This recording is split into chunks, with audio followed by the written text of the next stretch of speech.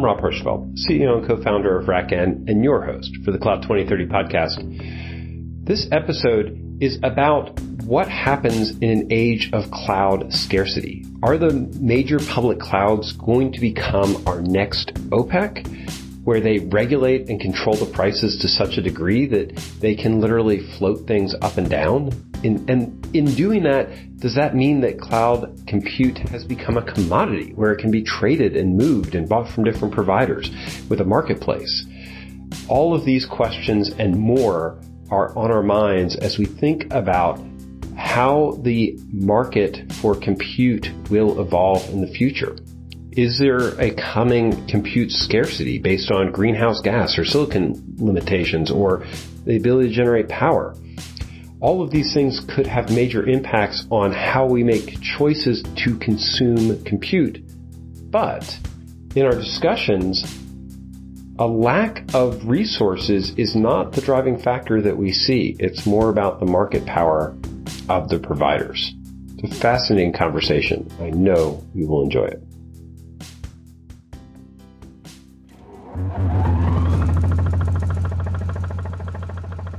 Let me frame the topic for today, and we can do a good 30 minutes on it. Sure. The title was The End of the Elastic Cloud Era. And it's based on conversations we've had in the past about energy, restricting energy, or just not having the resources.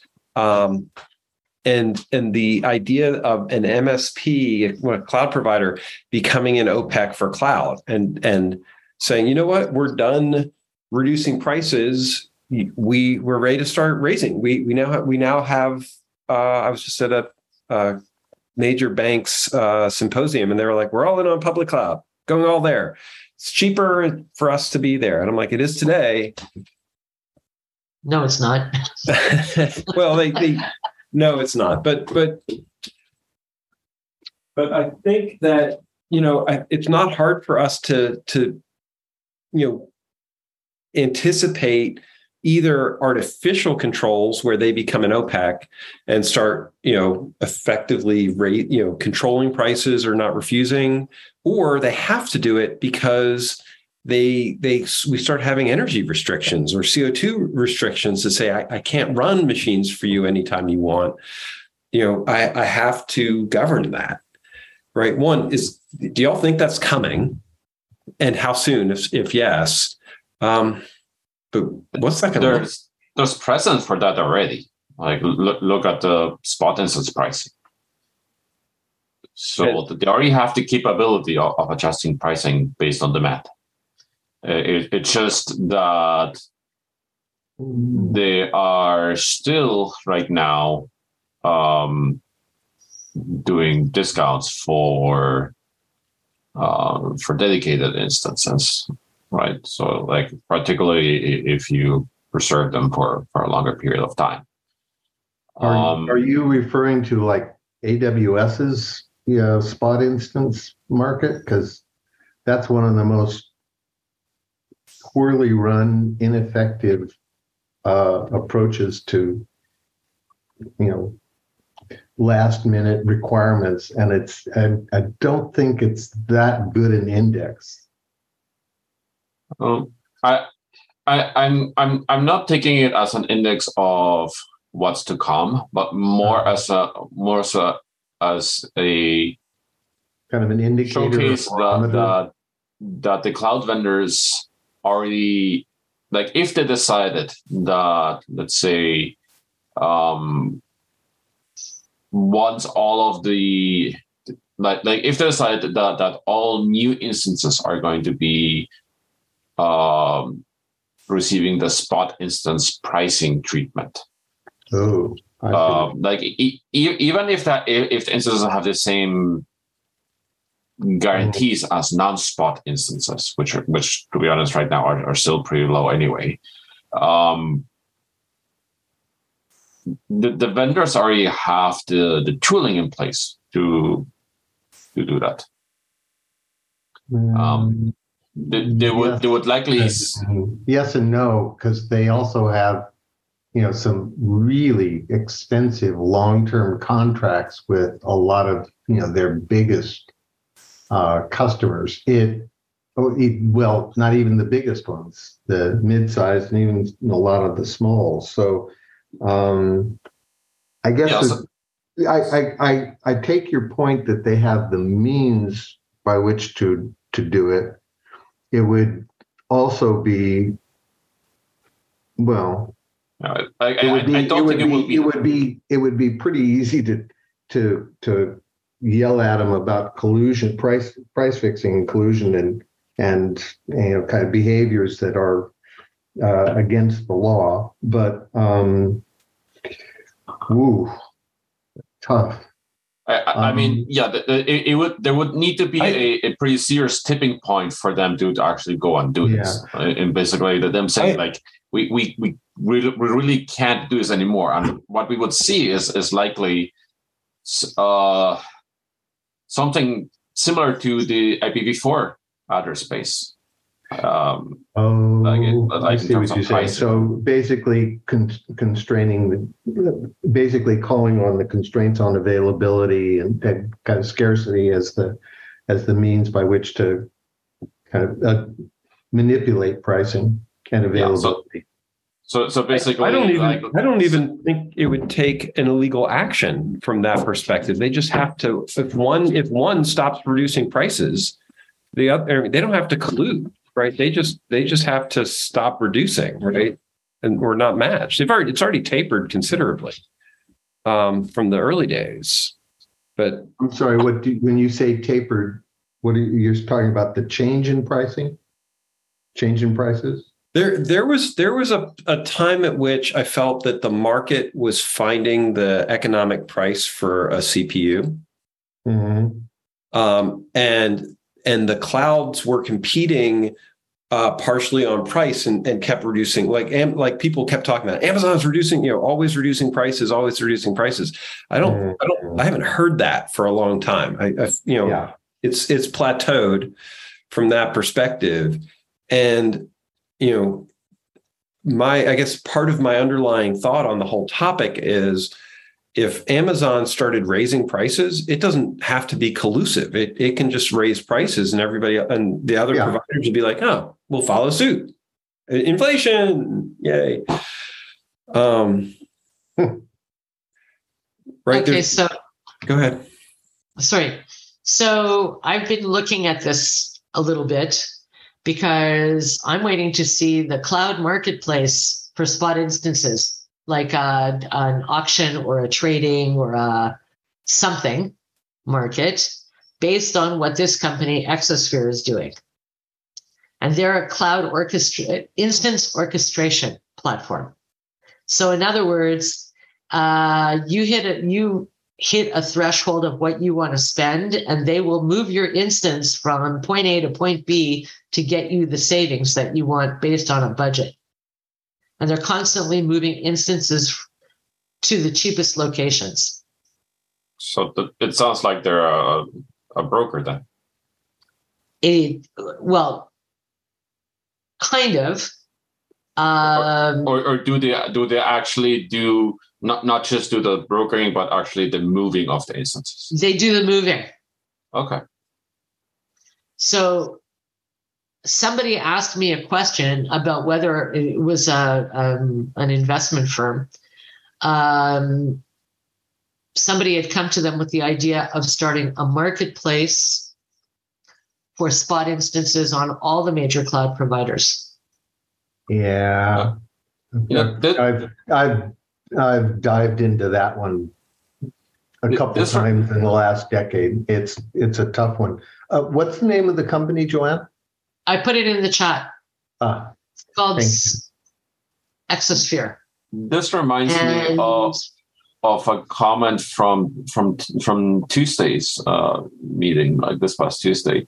I forgot who it was that brought it up, but there are some groups who are trying to promote the term super cloud as in a cloud of clouds. This would fall under that umbrella, I think. Like I'm not saying that it's a good term or that I agree, but Yeah, next Tuesday at the DevOps lunch, there's going to be Eric Wright is going to come in and we're going to do a super cloud discussion, by the way. So you're invited. Oh, that would be cool.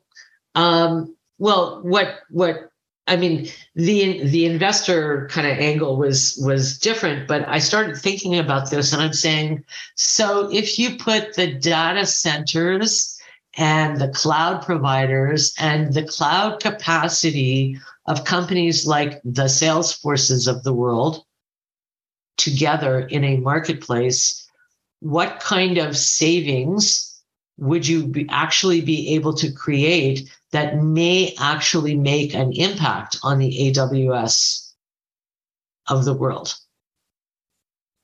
Are they going to see their market diminish by this kind of an idea?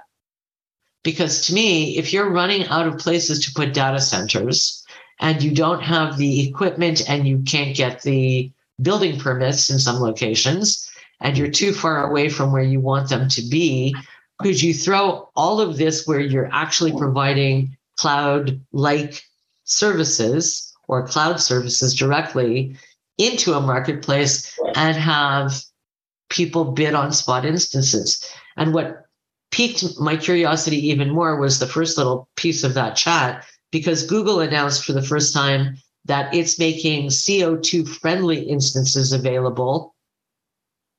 So you can choose sustainability as your design point, and quote unquote, those are lower cost instances.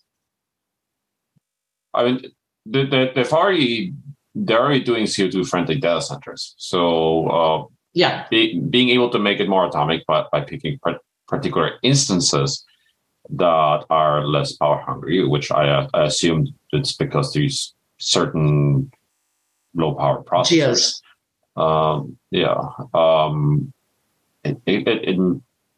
It makes sense. It also means that they can have higher instance density on the same power footprint. Yeah, and you know, I mean, Google's prediction is in the next 5 years, developers and engineers, systems engineers, will look at sustainability as their design point more than some of the services that are being offered, because the kludge of services in a Google or AWS is now so complicated that nobody knows well enough, or there's a shortage of people who really understand those services well enough to make the right call. Now, in Google's case, they figured out that they need to offer what services do I need and use based on workload, and they're putting AI behind it to allow that to do it for you. But if you had a market that was doing the price perspective together with the sustainability perspective and the services, I think that would give a few of the large MSPs and CSPs a run for their money. I can also see that this kind of marketplace as empowering the smaller data centers.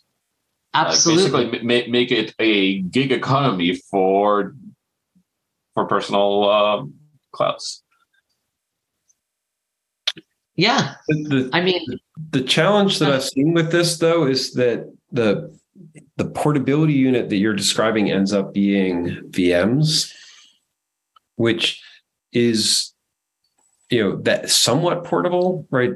Because of the net, you can maybe network that effectively. A lot of times people's applications end up much more dependent on, and by design, on the services, the other services that are surrounding the infrastructure, right? It's not just a question of, do I have can I buy a VM on the spot instance from one place or another? It's only going to work if you have the data in the right place that it's going to attach to, or the other components, right? There's significant gravity. Yeah, you have to overcome that. Having said that, there's still a significant market for small scale one-off workloads, particularly in the consumer space. Mm-hmm. So being able to fit those workloads in between the larger ones has always been the goal of the cloud providers. So being able to make this even more portable. Let's say, for example, I'm a casual recreational gamer, and I want to run a server for my game. Like, I don't really care where the server is hosted as long as I can run my VM.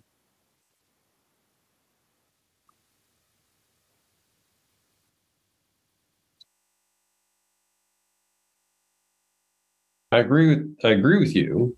I guess those to me are not the use cases that are driving price in some ways, because you're price elastic at that point. You could say, you know what, it's too expensive to run the server. I'm not going to run. We're not going to play.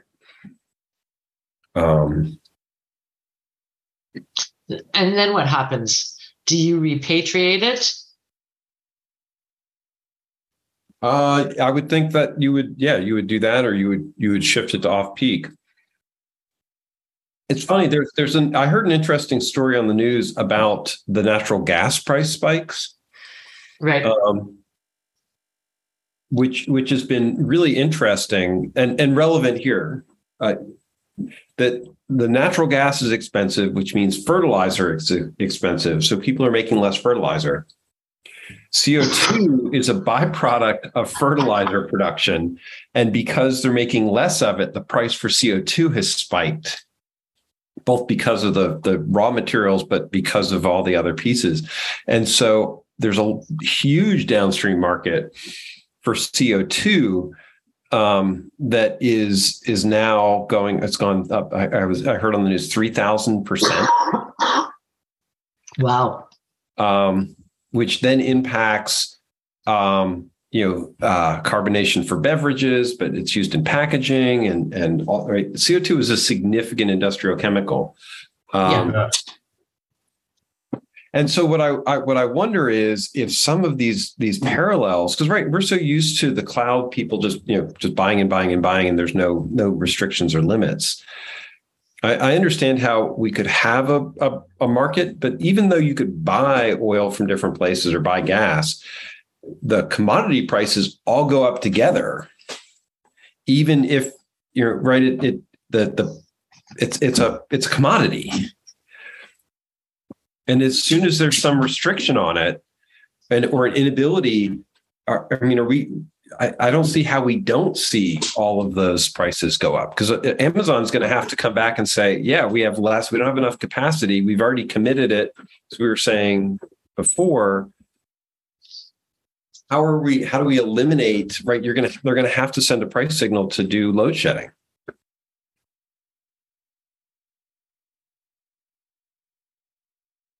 I don't know that they will. Only for the reason that they're so big that sending a price signal would probably call into question those that they're looking at from a prospect perspective. Oh, I'm sorry. Say that again, Joanne. What do you mean? If they send a price signal out and they start raising prices, anybody who's looking to migrate to them, on board for the first time, is going to think twice, because they'll go back and look. I mean, there's such a focus on cloud costs these days and reducing cloud cost. There was a chart. There's a chart I have that I can send you that talks about where companies are looking to eliminate cost in cloud, and whether the directive is coming from CIO or CEO, where CEO is looking for overall price dropping or cost-cutting measures because of the alleged recession that people are forecasting. And they're looking at ways they can save cost in using cloud. So the competition between the CSPs is increasing. If Amazon sends out a price signal now saying that they're upping the ante, any prospective customers that they would have, some of them still being very large entities, would probably go elsewhere. And I think that was part of why, the Google announcements the other day are geared to the top 3 CEO levers, right? Sustainability, cost, and using AI to give you the best configuration for your bang for your buck on what you want to move.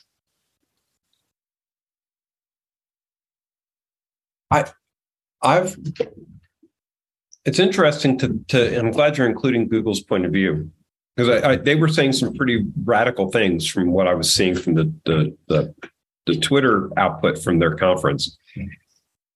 But at the same time, I don't think there's any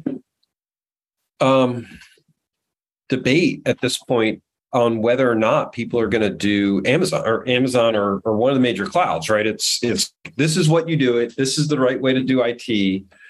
I don't see why they wouldn't price up. Because I don't think they have. You don't think they've won? You don't think they're? No, I don't. Okay. I don't.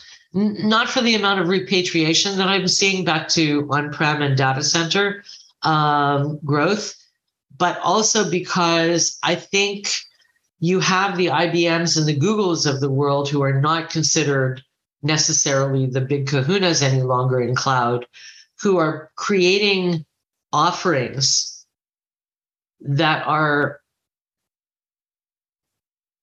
not only more price efficient, but also provide services that are lacking, right? I think Google's move with AI, we're not going to make you figure it out. We're going to, here you go. Here's the tool. This is the best recommendation we can make based on your workloads. And here's what it's going to cost you. That's a brilliant move on their part. And IBM's been doing something very similar. The one that I'm thinking is also going to get into that game is Salesforce with their industry clouds. Mm-hmm.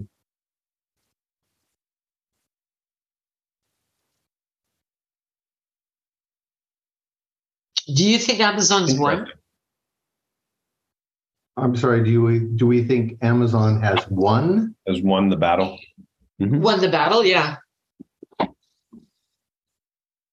I think that if Amazon decided they were done reducing prices, everybody would follow them. I don't. Well, can I ask a question? Are we talking about prices for basic cloud resource, or are we talking about across the board, including branded applications, Lambda? I think you have to, for a company that is in a sense vertically integrated, the way Amazon is. My question would be to you: would anybody suggest, an across-the-board wholesale change in prices? No, but it would be to a number of people's advantage were they to selectively change certain parts of the ecosystem, either change prices or freeze the prices, and use that as a lever. So let me just ask a point of clarification for the three of you. When you talk about Amazon prices or GCP prices, are you being all inclusive? Or are you being quite specific about kind of basic underpinning cloud infrastructure? That is a really smart question. because one of the things that our conversation has surfaced to me is Amazon, and I'll be specific. Let's be specific to Amazon, although I'm using it as a generic, could be a placeholder. Amazon has a lock-in benefit the more people invest in the non-commodity services, compute being the commodity service, maybe storage is a commodity service. But if you switch to Lambda, you are much more committed into Amazon's ecosystem as their vertical integration than if you were just running a whole bunch of VMs. Mm-hmm. Right. And that's, so I think when we talk about the end of a scarcity or a price signal from Amazon, they could send that signal with their instance pricing. And that is going to drive some people deeper into the vertical stack because they can keep those prices low where they have even more, they have elasticity. And it'll drive some people out looking for other cheaper alternatives because it's still a portable unit. And I think that's a decision people have to make when they consume the clouds. It will also depend on how the scarcity is going to manifest itself. For example, power scarcity is going to probably, or I expect it would have a different impact on the services and their pricing than, for example, like a semiconductor part scarcity or I don't know, like cooling scarcity or whatever. Although cooling is probably going to be tied to power, so I at this point we can just make guesses as to how did this how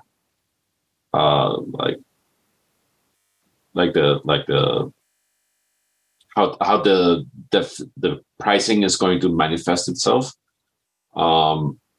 Compute is the easy one for us to predict because it is more tightly tied to power and just compute infrastructure availability.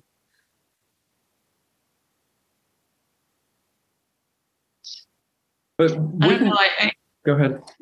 Sorry, I'm listening. I was listening. My brain is not functioning, or my mouth is not working with my brain synchronized. I was listening to what Klaus was saying, and I was also thinking about the question. I think it would be very hard to choose between services in this notion of a vertical stack because, and probably from my perspective anyway, it would be the basic plus one or two, because you're not necessarily going to be able to ascertain what services are most used by what groups. Like I can see them breaking out services and providing bundles in a more cohesive and well thought out way than they are now. And that might make the difference. But I think generally speaking, most of the cost argument and the which service provider do I choose is based on the basic compute and storage. Does that make sense? You want to just peel the onion on that last statement? Why do you consider pricing for an added value or an service or an application that's, for example, a branded application? Why do you see those being so tightly tied to the kind of cost of goods, if you want to think of the infrastructure portions? What makes you say that? Because what I'm hearing from people that are going through their audits, their cloud audits, is we signed on for X service and we don't even know really where it makes that much difference to us. And they're now going back to re-architect and looking at where they can achieve some cost savings by dropping certain services that were probably not well understood at the initial migration. Yeah, it's clearing out a bunch of your subscriptions that are no longer valid. Right? Basically. That's why. Okay. The other thing I'm starting to think of on this is based on what Rob said last, is that I'm starting to wonder, like, if by the time of, like, let's say that the scarcity does happen, and we're hitting it, and the pricing is increasing, I am starting to think that the factors that would drive to this kind of scarcity would likely also mean that consumers are going to be driven towards the cloud data centers, not away from them. For example, if there's power scarcity, it likely means that large areas are seeing rolling blackouts or brownouts. Like, then pulling your workload out of the data center means that you now need to not only worry about your workload, but your own power supply. I'm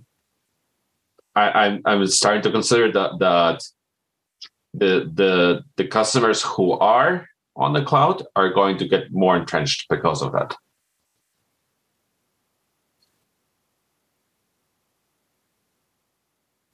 It basically, like, in other words, the cloud data centers are going to become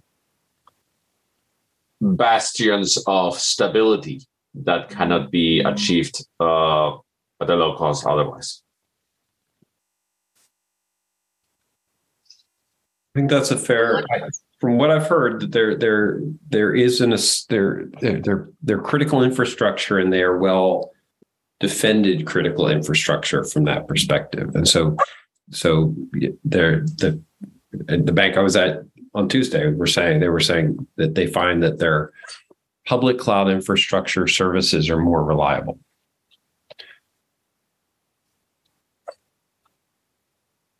That might not always be true, but I think you're from a power.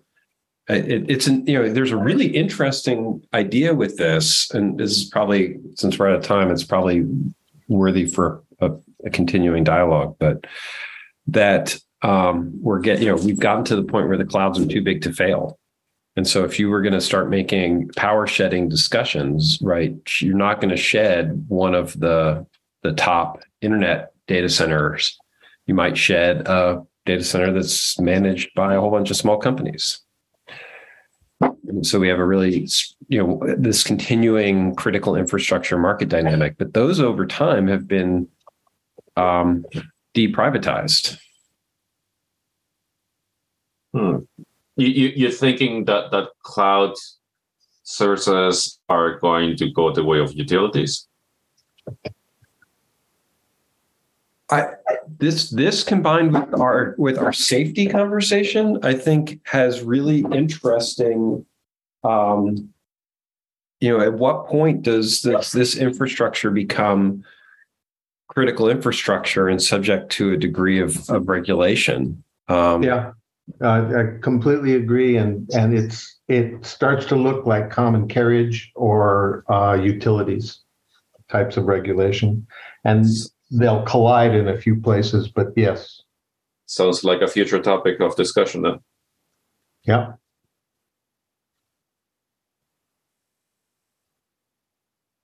I have to think about that one. Yeah, my brain rebels against it as my mouth says it. So I've been babysitting and nurturing that one for about 12 years. Well, we're glad you finally got it off your chest. Oh, no, I'm sorry. we've opened Pandora's box here. Folks, I got to run. It's been a great conversation. Me too. Thank It's good. you. I love Joanne, this. thanks for pointing out the PLC problem. Oh, you're very welcome. It's becoming all consuming for me, but that's another rant for another day. Anyway, have a good one, you guys. Take care. You too. Thanks. Bye-bye.